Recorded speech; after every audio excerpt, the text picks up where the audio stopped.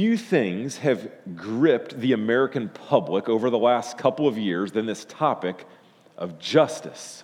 You see on the screen, the gospel and justice we're talking about today. The summer of 2020 in many ways brought us to the fever pitch. Some were telling us that the refusal to wear masks was injustice. Others said that shutting down the economy and losing jobs there was the actual injustice. Still other voices were telling us that police brutality and situation with George Floyd and others like him was the real injustice we needed to be focused on. We moved forward a couple of months, and some told us that the storming of the Capitol on January 6th was in defense of justice, while others said that was the classic denial of true justice. You zoom forward even a little bit further and think of the Dobbs decision at the Supreme Court, and some told us that created injustice in women's health care, while other voices were telling us that justice was finally served in protecting the unborn. So all of that to say, you look at any number of issues, and it turns out that justice is pretty complicated, and it seems that as an American people, we're not entirely sure what it is and what it's not. There's a columnist at the LA Times, Jonah Goldberg, recognized this, did a deep dive on trying to figure it out. Here was his conclusion. He said this: I put on my prosecutor's helmet, and I mined the literature for an agreed-upon definition of social justice. What I found was one deposit after another of fool's gold. From labor unions to countless universities to gay rights groups to even the American Nazi Party, everyone insisted they were champions of social justice.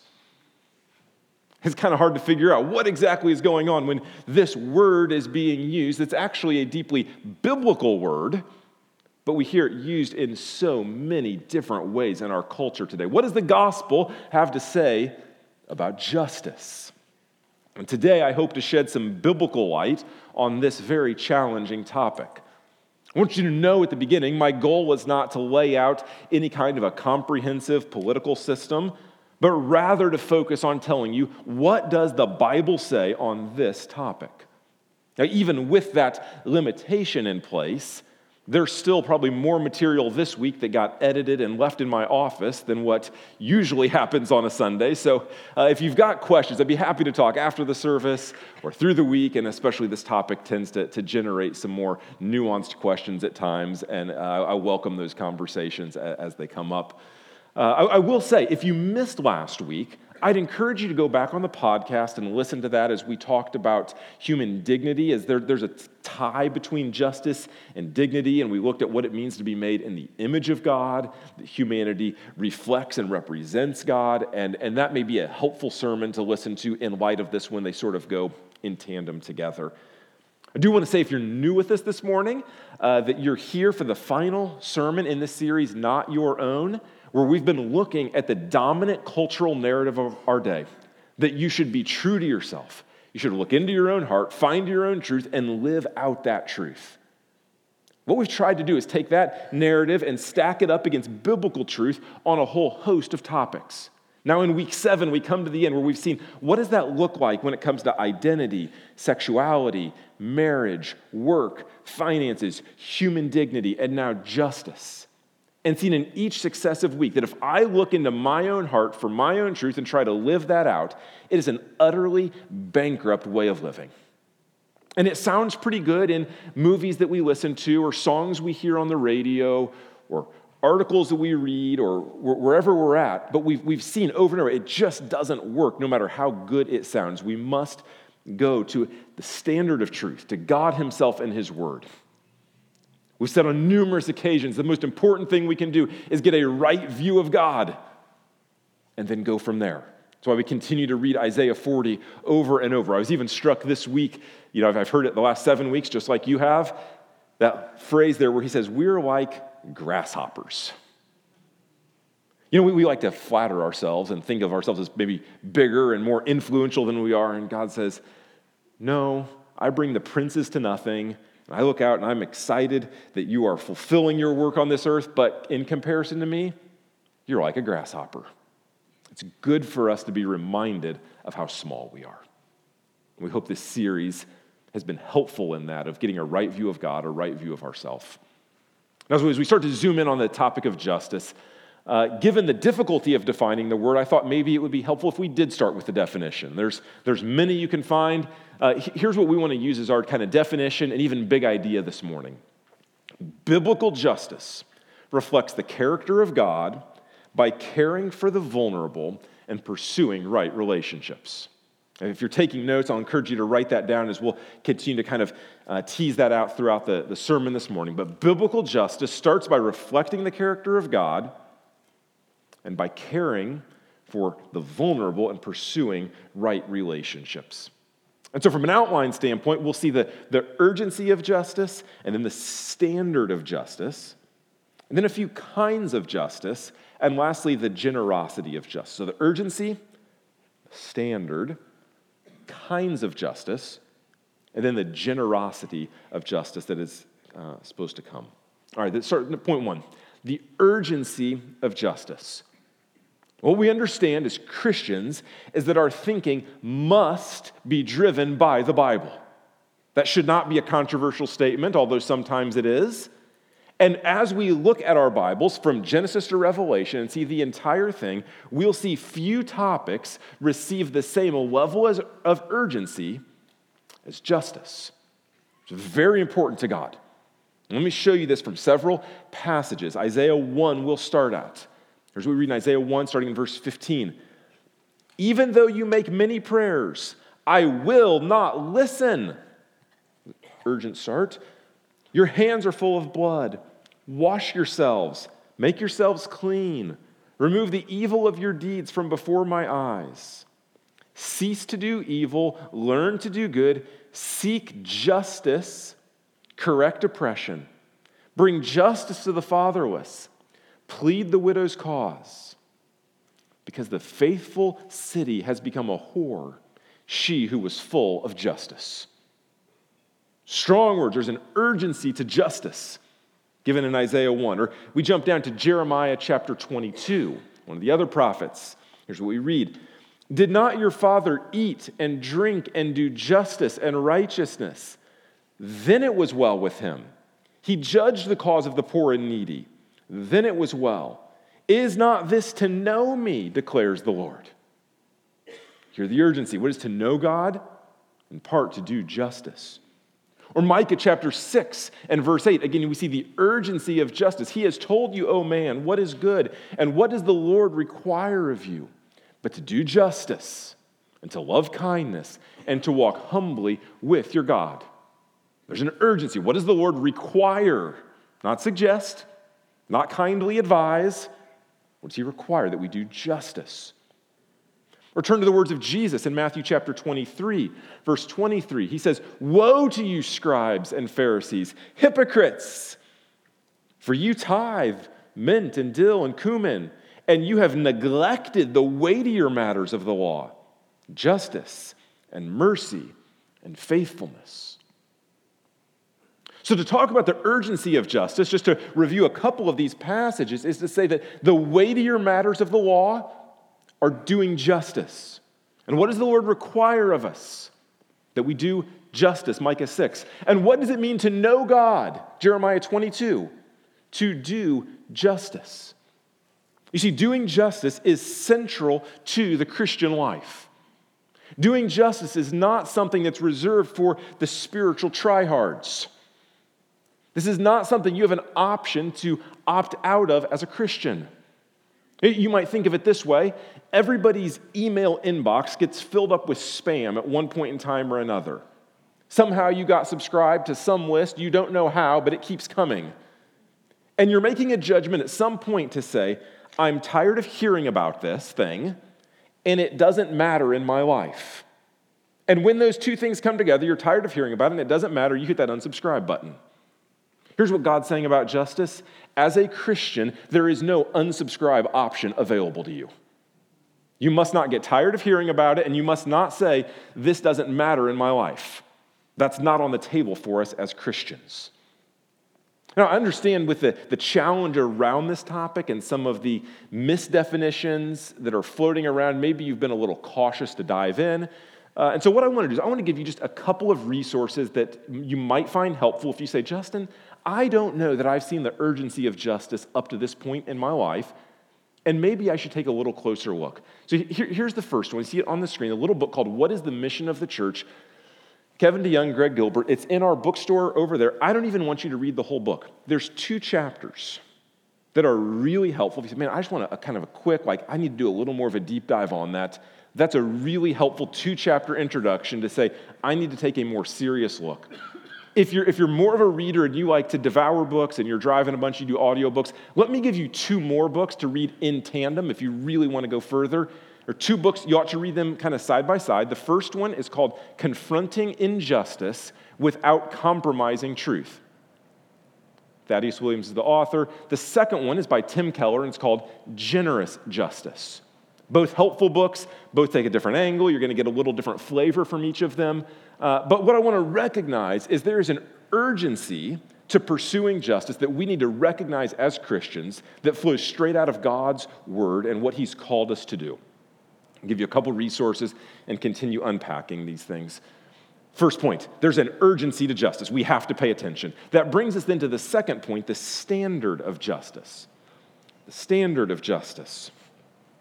At the very beginning, we were talking about justice being expanded to include everything from labor unions to trans rights to recycling to reducing carbon emissions. Even the kind of coffee we drink is apparently a justice issue these days. And so it forces us to ask, well, what is the standard we're using to define what it is to be just or unjust? Jeremiah chapter 7, verse 5, God says, if you truly execute justice. The implication being, well, there's a false way to execute justice. So what is the actual true way? We recognize then that justice is rooted in the character of God.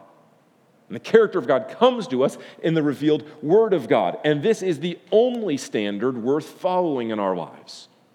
So when we say that God is just, we're saying this is one of his attributes. He can't cease to be just. He is just. And not just he is just, he's the definition, the standard of justice. To be just is who God is before it's what he does. His action flows out of his character.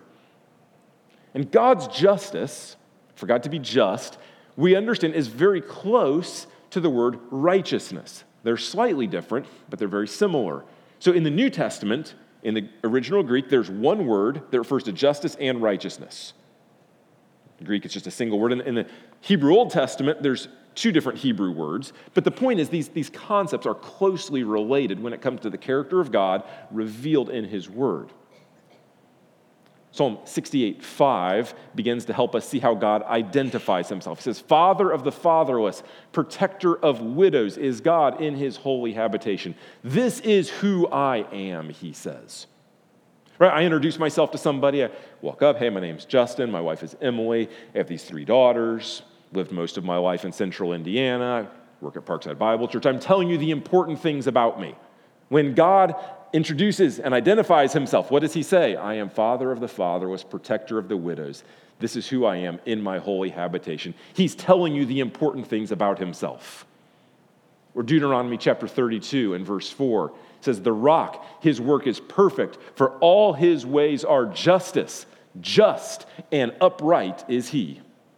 Justice, righteousness, right there at the end, together, closely related. So we understand the standard of justice. In defining it and in pursuing it must be God himself. And if I or any preacher begin to preach from a different standard of what it is for justice or any other topic, I want you to know it is your responsibility to step up and say, no, that is not the right standard. There's only one standard, and it is this book right here. We must stick to what his word says at all times, whether it's in season or out of season, whether it's receiving approval from the masses or utter hostility from the masses.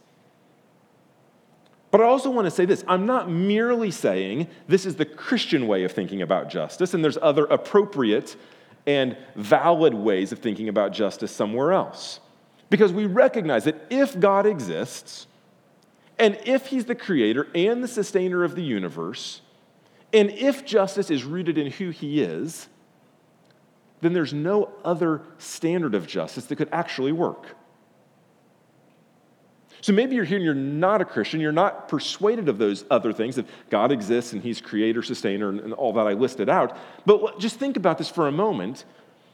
There was a time when the communist movement was supposed to be a deliverance from injustice. The people can rise up. And yet what we saw in the 20th century was the bloodiest century of all human history, with more injustice than any other century, because you're embracing the wrong standard. Or you could just look at capitalism itself and see a long history of injustice being driven by greed. But it's a standard of what it is to be just besides God himself. Or you could go back to the ancients. Think of the famous book by Plato, his Republic, where the main theme of one of the greatest works of literature in Republic is how do we establish a just state? How could that happen? And so you've got Plato and Socrates sort of in dialogue trying to figure out how do we establish the just state? And the conclusion of the matter is this. They say, well, men don't actually want a just state. Because if there was a just ruler who came along, one who was truly just, didn't just appear to be just, do you know what he would do? He would point out their hypocrisies and how they commit injustice. And they would take him outside the city and they would kill him. Now, it's remarkable that was just 300 years before Christ.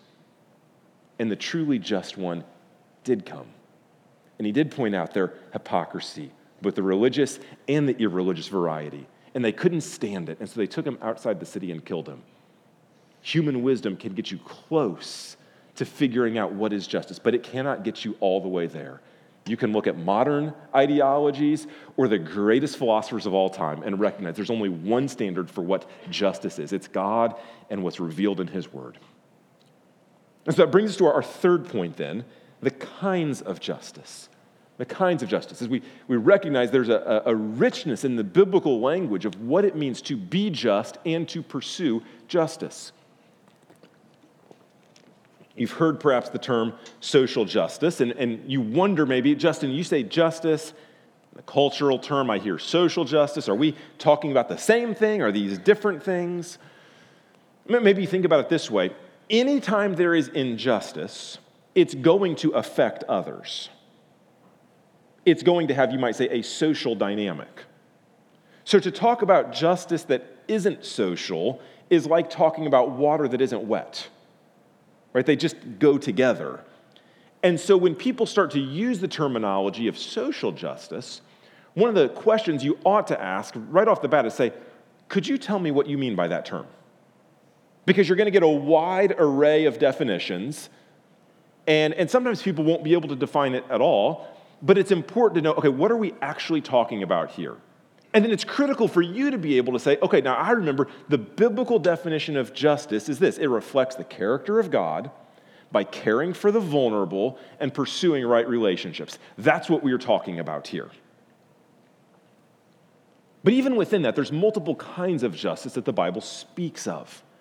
And all of them have merit. And what I found is most people tend to have more of a focus on one or two of them and to kind of deny one or two of them, or at least look not as favorably towards one or two of them. So let me lay these out for you. The first kind of biblical justice is this: earned outcomes for all. Earned outcomes for all. This is what we're thinking of when you hear people say, justice is you get what you deserve. Maybe as parents, you've said this to your kids. You know, you disobey and there's a punishment, a consequence. What is justice? You get what you deserve. You get time out. And then mercy is, well, you don't get what you deserve. You don't get the time out. And grace is you get something really nice that you didn't deserve. You disobeyed, and so we're going to go get ice cream. You teach your kids justice, mercy, grace on that kind of a framework. And when we only see this kind of justice, this is where you get somewhat like the hardcore law and order types. We just need more justice here. Earned outcomes. You get what you deserve, right? We think of passages like Romans 2:6. He will repay each one according to what he's done. Very clearly something taught in the Bible. God will repay according to what we've done. Or 2 Thessalonians 3:10, Paul is writing, and he says, if anyone is not willing to work, let him not eat. You get what you deserve. It's clearly something that's being taught in the scriptures. And it's an important part of justice because it protects us from being enablers of lazy and bad behavior. And without this kind of justice, we don't actually lead people towards full maturity. We allow them to remain at times in infancy. We want to move towards full maturity. So that's a part of justice. It's not the only one, though. So the second part of justice, or the second kind of justice, you might say, is equal treatment for all. Equal treatment for all. What we have in view here is what sometimes is classified as equality of opportunity rather than equality of outcome. I say equal treatment, let's give equal opportunities to everyone. We can't guarantee people will make good decisions. Some will make bad decisions, so we can't control the outcome, some will say. So we focus on equal opportunity and equal treatment. If you only see this part, you end up in a very radicalized form of libertarianism, where you recognize, hey, it might actually be good to have some government regulation on occasion. But here we're thinking of passages like Leviticus 24:22. You shall have the same rule for the sojourner and for the native. Same treatment, whether you're from here or you're not from here, whether you're an insider or you're an outsider, treat everybody the same. Or Isaiah chapter 1 records a violation of this kind of justice. Isaiah 1:23, here's what we read. Your leaders are always accepting gifts and bribes. They never defend orphans in court or listen when widows present their case. You're not giving equal treatment to everybody. Some of these people get preferential treatment, some of these people don't. You're not there to listen to them. That's a violation of justice, God says. You need to treat everyone equally. And here's where we start to see this pursuit of right relationships coming into the definition of justice. When you're not treating everyone equally, it's going to tear apart social relationships, critical, key, and necessary relationships. This kind of justice is really important that we fight for because the deep impulse of the human heart is not towards equal treatment. With our words, we want to say that, but there frequently, often, is a hypocrisy between what our words say and how our actions play out. Perhaps one of the clearest examples of this is the Jim Crow South, where the slogan was separate but equal, and everyone knows it was anything but equal. There's a hypocrisy often between words and actions. Or you could look in Galatians chapter 2, where the Apostle Peter is guilty of religious and racial favoritism. He thinks that he's being fair and equitable in how he treats everyone, and Paul shows up and confronts him to his face and says, brother, you are not living in step with the gospel. This is not okay. You're saying you're doing one thing, but you're not giving equal treatment. So it's the second part of justice that we need to maintain and uphold. But there's a third part of justice that goes beyond equal treatment for all, and it shows special concern for the vulnerable. Special concern for the vulnerable. Sometimes you hear this referred to as distributive justice. And if you don't see the other kinds of justice, you only see this one, you end up going down socialist kind of rabbit trail saying, well, it's just all about redistribution of assets because we see those that are vulnerable, and it's critical that we see special concern for the vulnerable, but it's not the only kind of justice the Bible speaks to. Now, that being said, you have to hear this very clearly. Special concern for the vulnerable is by far the biggest part of the biblical material on justice. Sometimes that's hard in suburban, middle, upper class communities to hear that, but we have to recognize it. Let me show you a few passages. James 1:27, special concern for the vulnerable. Religion that is pure and undefiled before God the Father is this, to visit orphans and widows in their affliction.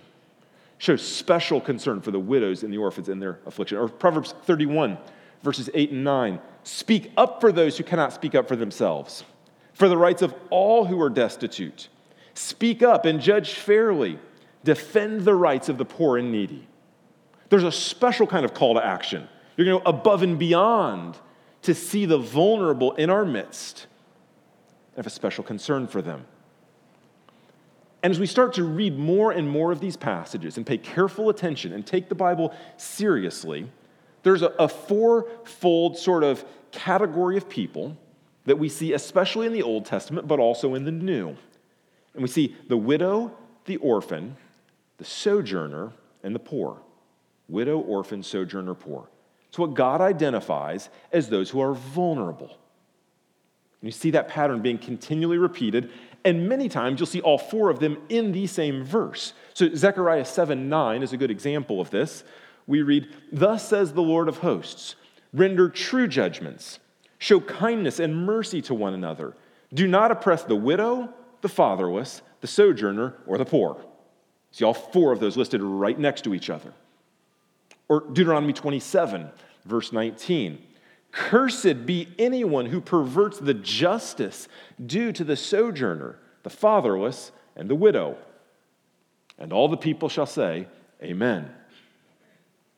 So these four categories that are highlighting those who are vulnerable.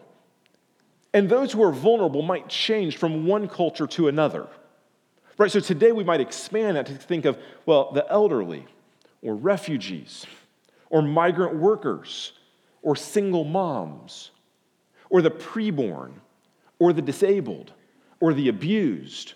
And that list could expand significantly, but the principle is saying, where do we see people who are vulnerable in our midst and show special concern for their needs to protect, defend, and stand up for them? So why does God say this is what it is to do justice, to be just, to seek him out? Do you remember what we said before? It flows out of his character. It's who he is. Psalm 146, verses 7 and 9, you see it's flowing right out of the character of God. The Lord executes justice for the oppressed. He gives food to the hungry. The Lord watches over the sojourners. He upholds the widows and the fatherless. And so if we're here to reflect and represent God, then to do justice will flow out of his character and his action, and we will reflect who he is and represent what he's seeking. That's what it means to do justice. And so it's important for us to see this kind of fullness to the biblical term of justice. There's many aspects to it, and sometimes we focus more on one than the other, and you need to see the richness here. To say, yes, is it talking about equal treatment for all? Yes, absolutely. But it also goes beyond that, and it does say more to us and makes some demands upon our lives and requires us to be generous, which brings us to the fourth and the final point, the generosity of justice. The generosity of justice. Here's what we mean. I think most Americans get the concept of charity being a good thing. It's good to be generous where we can. But what the Bible does further in these justice conversations is it takes it another level up. It says that generosity and charity and charitable giving, it's not just a nice add-on from the goodness of your heart. No, it says generosity and justice is actually a requirement. It's not just something you do because you're a good person. This is actually what God requires of us.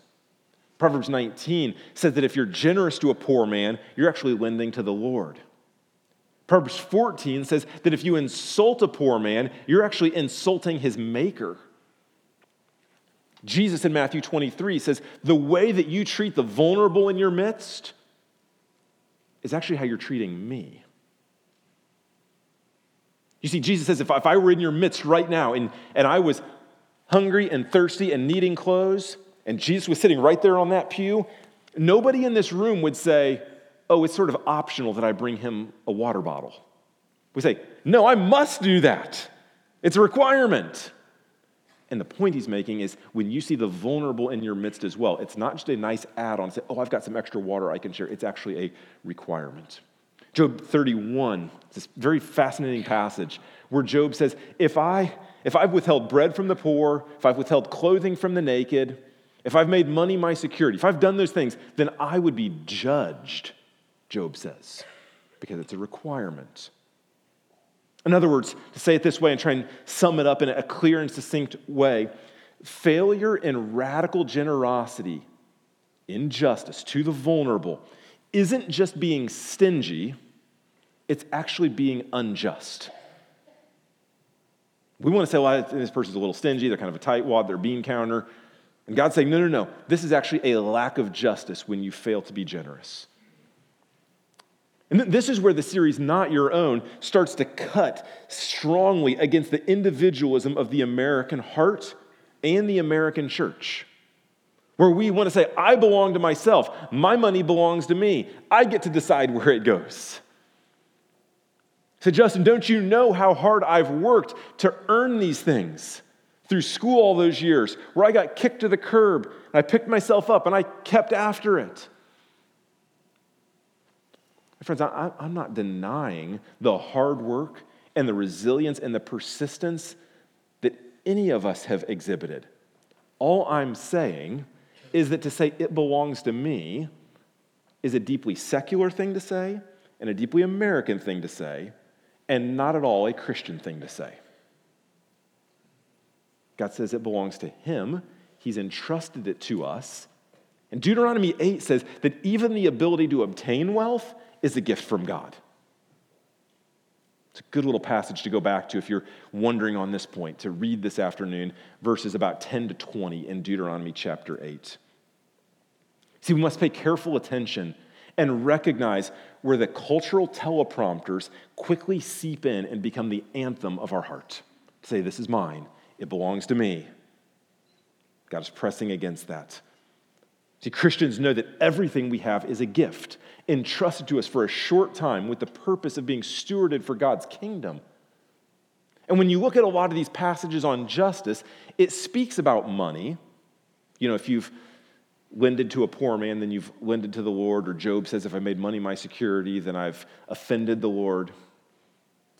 And it's not that justice is just a matter of, hey, give more to the church, give more to a charity, give more to whatever. The point is that money often reveals where our heart is at.